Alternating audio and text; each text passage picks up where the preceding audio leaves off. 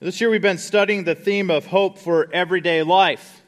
We started out at the beginning of this year by working through the book of 1 Peter, and in a few weeks we'll jump into a study of the book of 2 Peter. But this summer we have turned our attention to a passage of Scripture from the book of 2 Peter. I want to show it to you here. 2 Peter 1, 5 through 7 says this, "Now, for this very reason also, applying all diligence, in your faith supply moral excellence, and in your moral excellence knowledge, and in your knowledge self-control, and in your self-control perseverance, and in your perseverance godliness, and in your godliness brotherly kindness, and in your brotherly kindness love."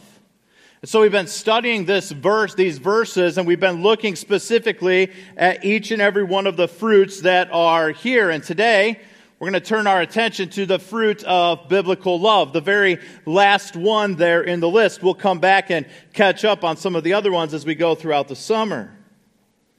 Now, I realize I might be the only person in this room who hopes that when we get to heaven, you can go to the library and check out the DVD of the highlights of certain characters from the Bible. Are there any of you who have ever thought that before? It'd be awesome to be able to watch some of these things. Well, I think that all the time. And we've spent a whole lot of time this year talking about the books of 1st and 2nd Peter, and so it draws my attention to Peter, the Apostle Peter. I think it'd be incredible to watch the Apostle Peter's life.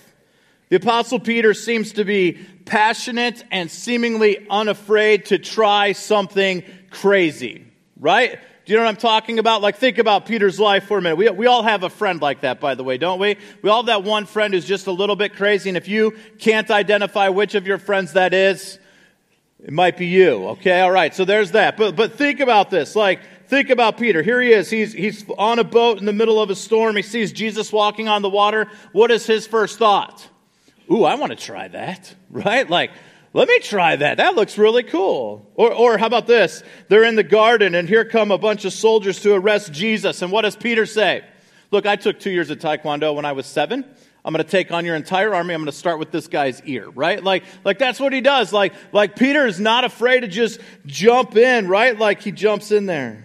In fact, later on in Peter's life, Jesus tells him that someday Peter would deny Jesus. And what does Peter do? He's like ready to fight Jesus. Like there is absolutely no way that's going to happen. And then it does. And then we see Peter preaching later in the book of Acts.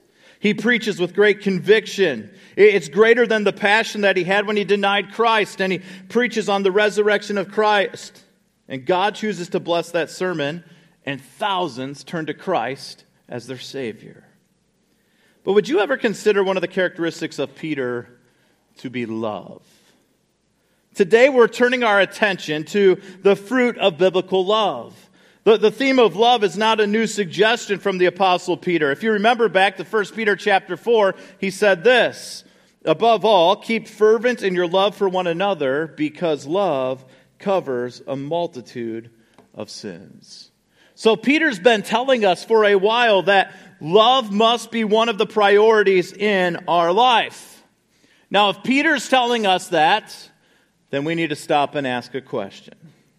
How are you doing in adding love to one of the priorities of your life? Would you take your Bibles with me this morning and turn with me to the book of Ruth? Turn to the book of Ruth. That's page 199 of the front section of the Bible under the chair in front of you. Our series this summer is called Hope for Fruitful Service. And as we've taken these fruits apart, we're looking at them, at each one of the fruits. We've decided that this year what we would do is we would look for some examples or illustrations from the Bible of various characters or people within the Bible that illustrate these points well. By the way, that's a great thing for us to do. I hope that as a believer, you're not just a New Testament reader, but that you are finding a ton of truth from what all of God's Word has to say. Romans 15:4 tells us, whatever was written in earlier times was written for our instruction, so that through perseverance and the encouragement of the Scriptures, we might have hope. Friends, the greatest hope for you in the midst of whatever trial you will face in life is to remember the faithfulness of God, and you have tons of examples of that throughout Scripture. Today we're going to do an overview of the book of Ruth. We're going to consider 4 evidences of a person who is diligent at growing in biblical love. Now, In order for us to be able to best use our time, we need to have a basic understanding of the book of Ruth. Some of you in this room may know all about the book of Ruth. Some of you in this room may love the book of Ruth. In fact, it might be your favorite book in the entire Bible. You might love to read about it. Some of you may have never even turned to the book of Ruth before in your time of studying God's Word. Some of you in this room may still be learning about the Bible and how the timeline of the Bible all fits together. So wherever you fit on that scale, what we're about to do for the next few minutes is going to be helpful for you as we review the theme of Ruth and where Ruth fits in the Bible timeline. Here's a quick summary of the book of Ruth. The book of Ruth occurs during the time of the Judges. All right, so let's think about the time of the Judges here for a few minutes.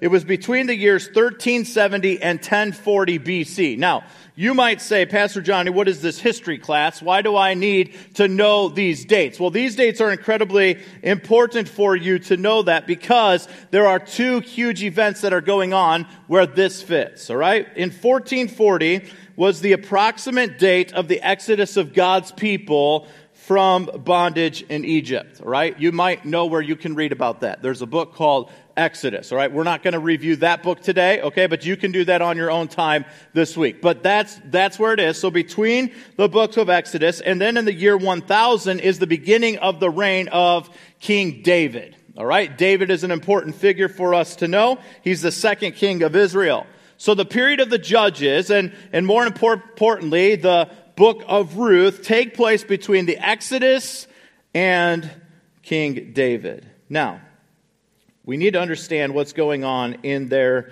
nation at this point in time.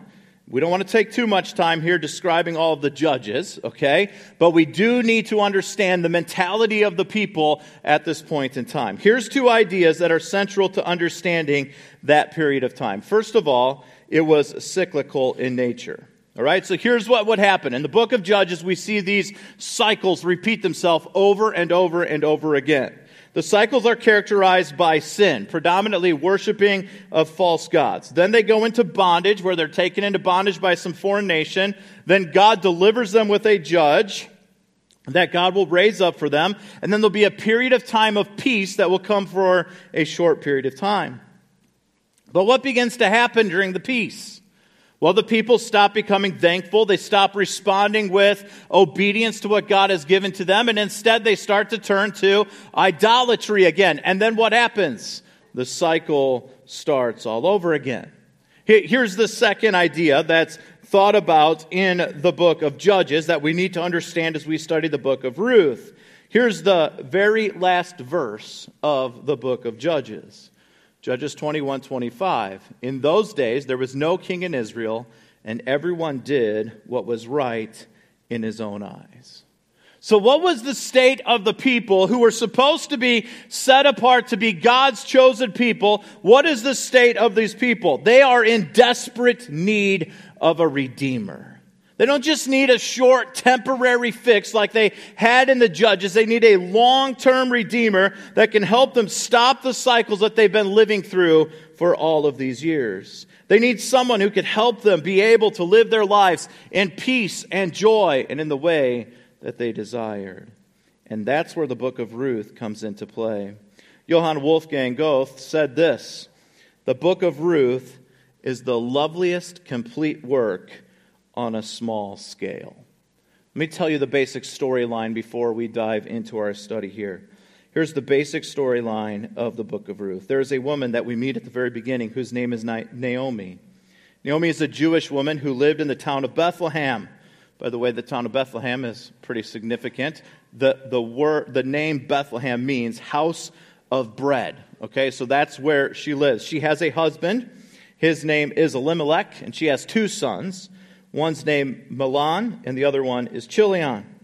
And God allowed a famine in Israel. So here's what happens. They live in the place called the house of bread, but they have no food. So Elimelech decides to take his family to the country of Moab. Which, by the way, that was a very odd thing to do because Moab was an enemy of Israel. The nation started when Lot had an inappropriate relationship with one of his daughters. So, just to give you an understanding of what's going on here. And by the way, the Bible is silent on whether going to Moab was a sinful decision or not. But we should probably pause here and consider this. It probably wasn't a very wise decision to go to Moab. Here's what we know about Moab. Moab is a pagan land with foreign gods. Going to Moab was playing with fire. God had called his people to be separate from the surrounding lands. But Elimelech decided that he is going to take his family here. By the end of verse 3, we find out some incredible things. Elimelech dies.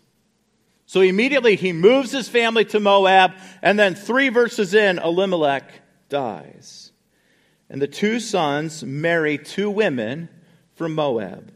One is named Orpah, and the other is named Ruth. And then what happens next? Both of the sons die. At this point, Naomi heard that the famine was over in Bethlehem, and she decided to return. Now, let's just pause here and think for a second. They moved because of famine. They arrive in Moab. Immediately her husband dies, and then her 2 sons die. Now she's in a foreign land. She finds out the famine is over, and she tells her daughters-in-law to go back to their own families. And surprisingly, in her command to them, she tells them, return to your gods. In other words, here's what she was saying to them. Jehovah has let me down. He didn't provide for me, so you might as well go back and worship someone else. Now, let's just think for a minute about how the book of Ruth fits into the sweep of Scripture. See, when life was getting hard, instead of running to God for her strength or encouraging her daughters-in-law to run to God, she was ready for them to abandon God. Naomi, as an individual, was what Israel was as a nation. So Orpah takes Naomi up on her suggestion. We never hear from Orpah again. But Ruth, the Moabitess woman, makes an incredible statement of faith. Look at Ruth 1:16 through 17. Ruth said, do not urge me to leave you or turn back from following you, for where you go, I will go, and where you lodge, I will lodge. Your people shall be my people, and your God my God. Where you die, I will die, and there I will be buried. Thus may the Lord do to me, and worse, if anything but death parts you and me. Now, let's just think about that for a second. That's love. That's an incredible kind of love. That's the love that Peter was talking about. So they go back to Bethlehem. And as they're coming back into town, as you would imagine, the people from town run out to see Naomi. And she responds to them as they come out. They say, is this Naomi who left us? And she responds with this. Ruth 1:20 through 21. She said to them, do not call me Naomi, but call me Mara. For the Almighty has dealt very bitterly with me. I went out full, but the Lord has brought me back empty. Why do you call me Naomi, since the Lord has witnessed against me, and the Almighty has afflicted me? Boy, doesn't that sound exactly like something you would expect to hear the people in the book of Judges say? Right? I'm just going to have to do what's right in my own eyes. It also illustrates how bitterness affects your pattern of thinking. Right? I went out full. Wasn't it during a famine when she went out? Like, how full was she? They actually left because they weren't full, right? But I went out full and the Lord brought me back empty. John Piper said it this way. When we've decided that God is against us, we usually exaggerate our hopelessness. We become so bitter we cannot see the rays of light peeping out around the clouds. It was God who broke the famine and opened a way home for Naomi. It was God who will provide a kinsman to continue Naomi's line. And it was God who caused Ruth to stay with Naomi. But Naomi is so embittered by God's hard providence that she cannot see his mercy at work in her life. Now, that's enough about Naomi for now. Let's turn our attention to Ruth. How would you have liked to have been Ruth in that moment? And more importantly, how would you treat a person who, by their own admission, was so full of bitterness that she chose as her new name a word that described her bitterness?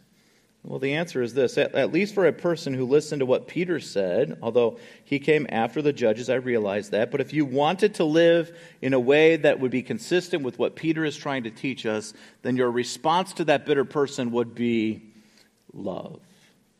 Her love is shown throughout this book. It's shown by her going out to glean in the fields, to find food, not just for her, but for her mother-in-law.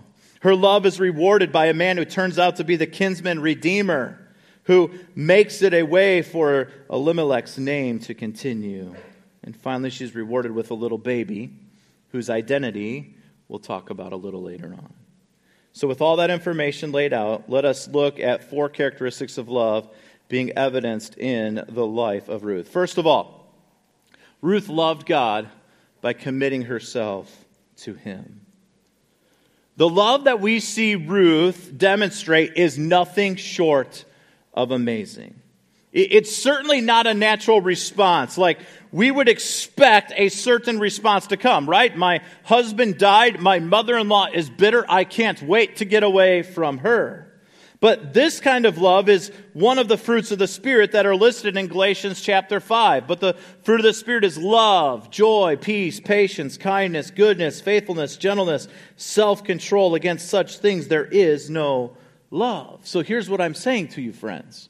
If you are a follower of Christ, you should possess this kind of love. If you are a follower of Christ, you should be seeking to grow in this kind of love that is completely incomprehensible. Like, how in the world could she love this much?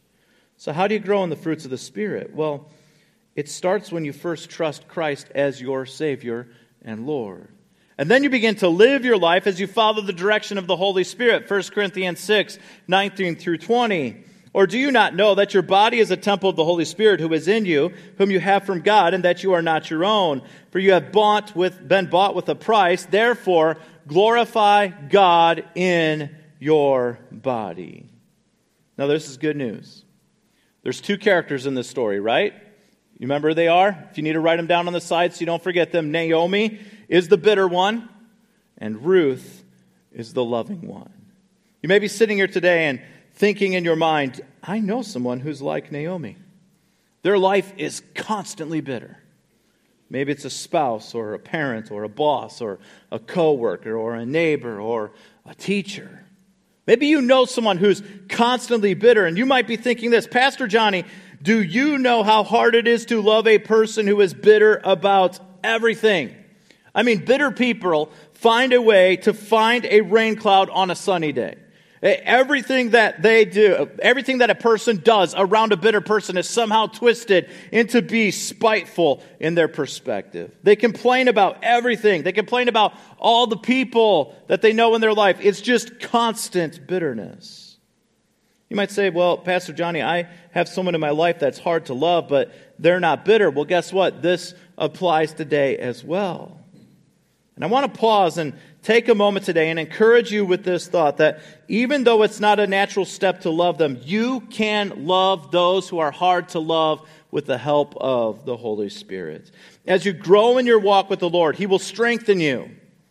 Now, you can't expect to love those who are difficult to love if you haven't first accepted the ultimate gift of love.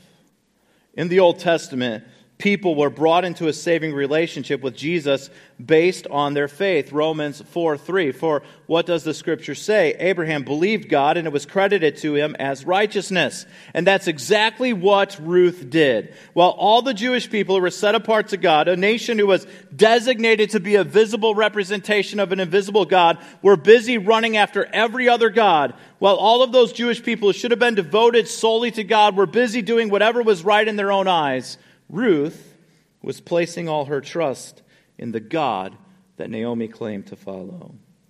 Now, you might be sitting here too, and you might be thinking, Pastor Johnny, do you even know what all I'm going through right now?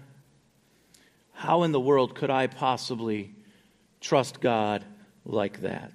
My life's too hard to trust God. God's taken too much from me for me to be able to trust Him. God's allowed me to be in the midst of way more than I could ever handle. How could I trust him. Well, let me remind you that Ruth was not exactly having a great season of life either. And yet she still chose to love God in the face of unspeakable grief. We talked about this, and you can see it if you look at Ruth 1, 5 through 16, but Ruth has lost a lot too, right? I mean, her husband has died. Her father-in-law has died. And now she's making a decision to leave and to follow her mother-in-law back to a foreign land for her.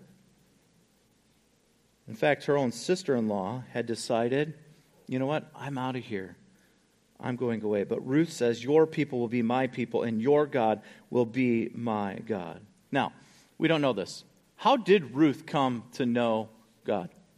How does she come to the place to have a trust in God? From everything we can tell, Naomi was bitter, but maybe it was that her husband talked to her about it, or maybe her father-in-law had talked to her, or maybe even Naomi at some time before she was bitter had talked to her. We're not sure all the details, but we know this. The transformation had clearly happened in her life.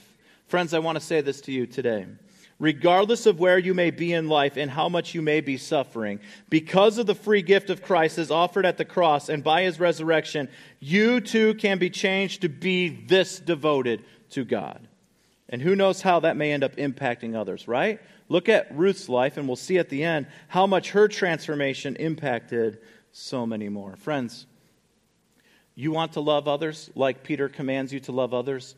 It has to start with Christ changing you. I read a book once that greatly illustrated this. It's always on my mind, and I think about it a lot. It's a book called Unbroken by Laura Hillenbrand about Louis Zamperini. You guys familiar with that book? Some of you, there's been a movie that's come out since then. But Louis was an Olympic athlete who had become a bombardier on a B-24 bomber during World War II. His plane was flying and had crashed into the Pacific Ocean, and he survived on a life raft for 47 days floating in the ocean. It's truly incredible that he even survived. And then just when he thought he was going to be rescued, he ended up being captured by the Japanese and placed into a prisoner of war camp. And so he's put in this prisoner of war camp. And much of the book describes the horrible treatment that was given to him while he was in this war camp. And the worst of his pain came from one specific general in the Japanese army who was nicknamed the Bird. This man did all kinds of horrible things to Louis. In fact, after the war, Louis lived a life of horror as he struggled with the wickedness that he had encountered. He turned to all kinds of different things. He became an alcoholic. He just was running all over the place. However, the book and the story changes when he stumbles into a Billy Graham evangelistic meeting. And as a result, he ended up placing his trust in Christ. Later in his life, he had the opportunity to return to Japan, where he was able to speak to many of the soldiers who had treated him poorly, and many of those soldiers ended up committing their life to Christ. But there was one person who he really wanted to see that wasn't there. It was the Bird. That man didn't show up. And so Louis wrote him this letter. I want you to hear this, how the gospel can transform a life that's gone through horrible things. He wrote this: as a result of my prisoner of war experience under your unwarranted and unreasonable punishment, my post-war life became a nightmare. It was not so much due to the pain and suffering as it was the tension of stress and humiliation that caused me to hate with a vengeance. Under your discipline, my rights, not only as a prisoner of war, but also as a human being, were stripped from me. It was a struggle to maintain enough dignity and hope to live until the war's end. The post-war nightmares caused my life to crumble, but thanks to a confrontation with God through the evangelist Billy Graham, I committed my life to Christ. Love has replaced the hate I had for you. Christ said, forgive your enemies and pray for them. As you probably know, I returned to Japan in 1952 and was graciously allowed to address all the Japanese war criminals at Sugamo prison. I asked about you and was told that you probably had committed harakiri, which I was sad to hear. At that moment, like the others, I also forgave you and now would hope that you would also become a Christian. Friend, I want to say this: the ultimate hope that you have to have love in life first has to start when you understand the love that Christ offers you. And when you understand that, regardless of the unspeakable grief you have gone through in life, it will change you and it will change your outlook on life. It's only possible to live like this when you understand how much God has loved and forgiven you. It's only possible to love a bitter mother-in-law with the devotion that Ruth shows if you realize how much God has loved and forgiven you. It's only possible to live how Peter has suggested we should be growing in love if you realize how much God has loved and forgiven you. But not only did Ruth have to trust God as a result of her own unspeakable grief, but she also had to do it although others were becoming bitter. Look at verse 15 of chapter 1. She said, "Behold, your sister-in-law has gone back to her people and her gods. Return after your sister-in-law." Here's what she's saying to her. This is what Naomi is saying to Ruth. Look, your sister-in-law has realized that my people and my God are not going to bring her the life that she wants, so she went home. So trust me when I say this to you. You should do the same thing. Go back and find your own happiness again with your own people, and find your own happiness with your own gods. And then a little bit later on in verses 20 through 22, Naomi says this. She said to them, "Do not call me Naomi, call me Mara, for the Almighty has dealt very bitterly with me. I went out full, but the Lord has brought me back empty. Why do you call me Naomi, since the Lord has witnessed against me, and the Almighty has afflicted me?" So Naomi returned, and with her Ruth the Moabitess, her daughter-in-law, who returned from the land of Moab, and they came to Bethlehem at the beginning of the barley harvest. Can you imagine what it had to be like to spend every day with someone who was that bitter? I can only imagine that it would be like being in a room with a faucet that drips just slowly enough to annoy you. You know what I'm talking about, right? Just that constant drip. Or have you ever been in a house or somewhere where the battery needs to be changed in the smoke alarm, and so it just beeps nonstop, right? Like, I can imagine that that's what it would be like, right? Like just this constant reminder of misery. I mean, the bitterness just disrupts everything on a regular basis. Now, if Naomi was this bitter, while telling all the ladies who came out in the welcoming committee to greet her how bitter she was, imagine how comfortable she was talking about how bitter she was to the very one who lived in her same house. However, Ruth still chose to love God and to follow him. 1 John 4:19 through 21 says this, "We love because he first loved us. If someone says, 'I love God,' and he hates his brother, he's a liar. For the one who does not love his brother whom he has seen cannot love God whom he has not seen. And this commandment we have from him, that the one who loves God should love his brother also." Ruth chose to love God, not because others around her were making it easy for her to love God. Likewise, we must choose to love God because God first loves us.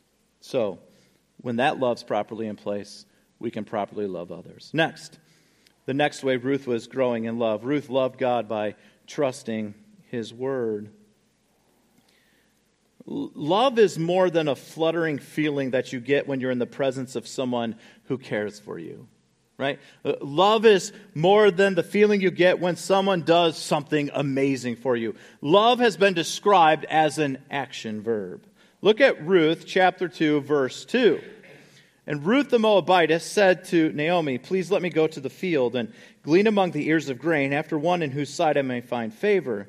And she said to her, 'Go, my daughter.'" Now, what is going on here in this particular verse, right? We already know Ruth's demonstrated love by coming back with her, but now she's proposing something, a way to provide food for them. She's referring to this Old Testament principle that was practiced in letting people, or the poor people, glean after the farmers. In other words, the owners of a field would instruct their reapers to allow those who were poor to follow behind them as they were harvesting whatever it was they were harvesting, their crops, and to let some of it to fall to them so that they could gather it and they could take it home for them to eat. In other words, you couldn't be a landowner who was going to be selfish with every little particle of grain, right? Like get off of my property, right? Like that, you couldn't have that kind of attitude. It was expected that you would allow the poor people to come there and to find this stuff.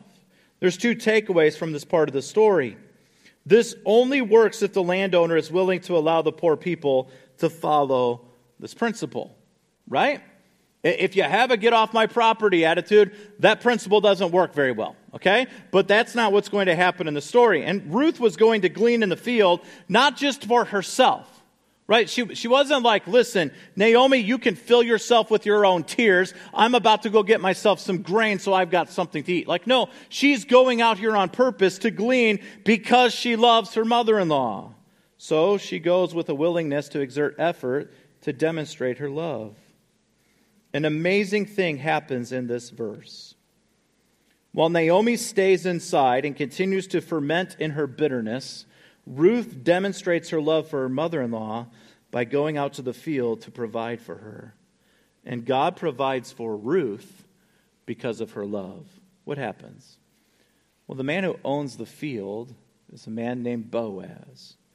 Boaz is a relative of Naomi's husband, Elimelech. And he shows great kindness to Ruth. In fact, he invites her to stay in the field. Stay here as long as you would like. Gather as much as you want. In fact, he told his servants, don't chase her away. Don't even touch her. Like, I don't even want you guys to approach her. Just stay away. And then he provides her with water while she's working so that she can get a drink. So how does Ruth respond to this kindness? Well, she responds with humility in light of God's blessing. Look at verses 10 and 11. Then she fell on her face, bowing to the ground, and said to him, why have I found favor in your sight that you should take notice of me, since I am a foreigner? And Boaz replied to her, all that you have done for your mother-in-law after the death of your husband has been fully reported to me, and how you left your father and mother in the land of your birth, and came to a people that you did not previously know. Why did Ruth love Naomi? She loved Naomi because she first loved Christ, who first loved her. And that's a principle we have to cling to. We love God because God first loved us. But in a world full of selfishness, a person who loves like this will stick out and will be noticed. Boaz had noticed her kindness. And as a result, he was being kind to her. Instead of taking pride in her kindness, right? Like Boaz sees her, recognizes it. Instead of Ruth taking pride in her kindness that she'd shown her mother-in-law, she's humbled by the way that God was using Boaz to provide for her. She could have replied all kinds of different ways. You know, Boaz, you're right. I'm pretty much the perfect daughter-in-law. Right? Like she could have said that at this point and probably would have deserved a mug or something along those lines because it was true. Instead, what does she do? She shows great humility. So how does she show such humility? Well, by looking to the Lord for her security. Notice what Boaz said to Ruth in verse 12. May the Lord reward your work and your wages be full from the Lord, the God of Israel, under whose wings you have come to seek refuge. What is the opposite of love? You might quickly think that the opposite of love is hate. And hate is surely anti-love. But I want to say this to you. I think the opposite of love is actually selfishness. When I fight to exalt myself, I cease to love others. Right? So think about this. If I need more things to make me more important or to feed my idols of ease, comfort, and value, then I stop even noticing other people that I need to love or care for. Or if I need to be exalted above others, so what I do is I try to go about life trying to be a constant example of how I am better than any other person. And so what do I begin to do? I begin to compare myself to them and show other people how I'm better than them. And comparison then becomes the enemy of compassion. But never forget this truth. The more secure I am in my Savior, the more I will love others. How are you doing with that? How are you doing in growing in biblical love? Are you loving even the ones who are hard to love because God first loved you? Are you loving even in the midst of the hard things of life because of the change that God has worked in your life? Friends, are you loving like that? Lunchtime comes around and Ruth is still busy gleaning in the field. So Boaz asks her to come and eat lunch with his workers. And Boaz tells his workers from this point on to not just leave the accidental grain behind, but to start dropping grain on purpose. Look at Ruth 2:17 and 18. So she gleaned in the field until evening. Then she beat out what she had gleaned, and it was about an ephah of barley.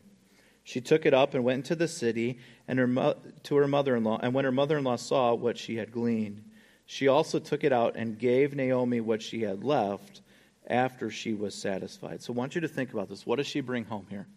She brings home an ephah of barley. That had been over half a bushel of barley, or about 30 to 40 pounds of barley. Right now I tried to think, what in the world would you make with 30 to 40 pounds of barley? That's a whole lot of like barley soup or something. I have no idea. But anyways, that's what she has. But did you notice what else she brings here? What else does she bring? Her leftover lunch. Did you pick up on that? She brings her leftover lunch and brings it to Naomi. What an incredible, loving person. As we read on in the book of Ruth, you'll notice that these acts of love and the faith demonstrated by Ruth begin to have an impact on Naomi's faith. And so we see that Ruth loved God by taking some appropriate risks. How does she do that? She does that, first of all, by listening to someone whom God was growing right alongside of her. Look in your Bibles right now to Ruth chapter 3. I'm going to read verses 1 through 5. Then Naomi, her mother-in-law, said to her, "My daughter, shall I not seek security for you, that it may be well with you? Now is not Boaz our kinsman, with whose maids you were? Behold, he winnows barley at the threshing floor tonight. Wash yourself, therefore, and anoint yourself, and put on your best clothes, and go down to the threshing floor. But do not make yourself known to the man until he has finished eating and drinking. And it shall be when he lies down that you shall notice the place where he lies, and you shall go and uncover his feet and lie down, and he will tell you what you shall do." And she said to her, "All that you say I will do." So here's what happens. Naomi, the bitter one, makes a suggestion that Ruth go and present to Boaz as an invitation for him to become her kinsman redeemer. Now, why in the world would Ruth listen to Naomi? Maybe, just maybe, it's because as Naomi is watching the way that God is working through the love of Ruth, she's beginning to soften to the fact that God might have a greater plan. What takeaway is there for you here? Remember at the beginning we talked about those in your life that might be hard to love because of their bitterness or something else? Never underestimate the power of the Holy Spirit to use your faithful example of love to convict and change the heart of even the bitterest person. Ruth also loves God by trusting the Lord to work in circumstances outside her control. I'm going to attempt to explain what is going on here quickly. Naomi has returned home with no males left in her family. No one was able to pass on the name of Elimelech and his family. But if one of Elimelech's relatives would marry Ruth, the daughter-in-law, then the name could be preserved. So Ruth goes to the threshing floor where all the workers were busy taking all the grains they had gathered from the day, and they were separating it from the chaff. And as they were done or finishing up their threshing, the workers would typically have a large feast to celebrate all that had happened that day. At this point, after the party is complete, Ruth goes to Boaz and asks him to marry her and to redeem the name of Elimelech's family line. So, Ruth does exactly as Naomi told her to do. She presents herself to Boaz for him to become her kinsman redeemer, and we think the fairy tale ending is going to happen right there. But what does Boaz say to her? Boaz informs her, "There's actually a relative that is closer to you that would have the first claim to marry you. So I'll present it to him and see what he says, and then I'll let you know after that." Ruth chooses to wait and to trust God, and in the end, Ruth loved God by shining a spotlight on redemption. I want you to notice a couple things here as we wrap up. There is some incredible integrity in Boaz's redemption that happens here. Boaz was sure to follow all the technicalities of the process. So he goes to the closer relative. "Hey, there's this woman Ruth from Elimelech's line. Would you like to marry her?" He says, "No, I'll pass." And he comes back to Ruth 4:13. So Boaz took Ruth, and she became his wife, and he went into her, and the Lord enabled her to conceive, and she gave birth to a son. And where was that son born? He was born in Bethlehem.